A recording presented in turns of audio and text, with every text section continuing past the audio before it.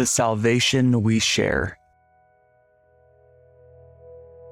Dear friends, although I was eager to write you about the salvation we share, I found it necessary to write, appealing to you to contend for the faith that was delivered to the saints once for all.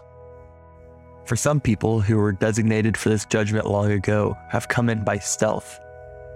They are ungodly, turning the grace of our God into sensuality and denying Jesus Christ, our only Master and Lord. But you, dear friends, remember what was predicted by the apostles of our Lord Jesus Christ. They told you, in the end times there will be scoffers living according to their own ungodly desires. These people create divisions and are worldly, not having the Spirit.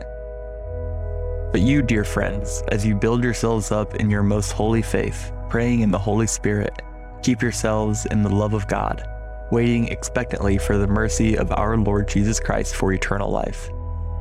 Have mercy on those who waver. Save others by snatching them from the fire. Have mercy on others, but with fear, hating even the garment defiled by the flesh. Now to him who is able to protect you from stumbling and to make you stand in the presence of his glory, without blemish and with great joy, to the only God our Savior through Jesus Christ our Lord, be glory, majesty, power, and authority before all time, now and forever. Amen.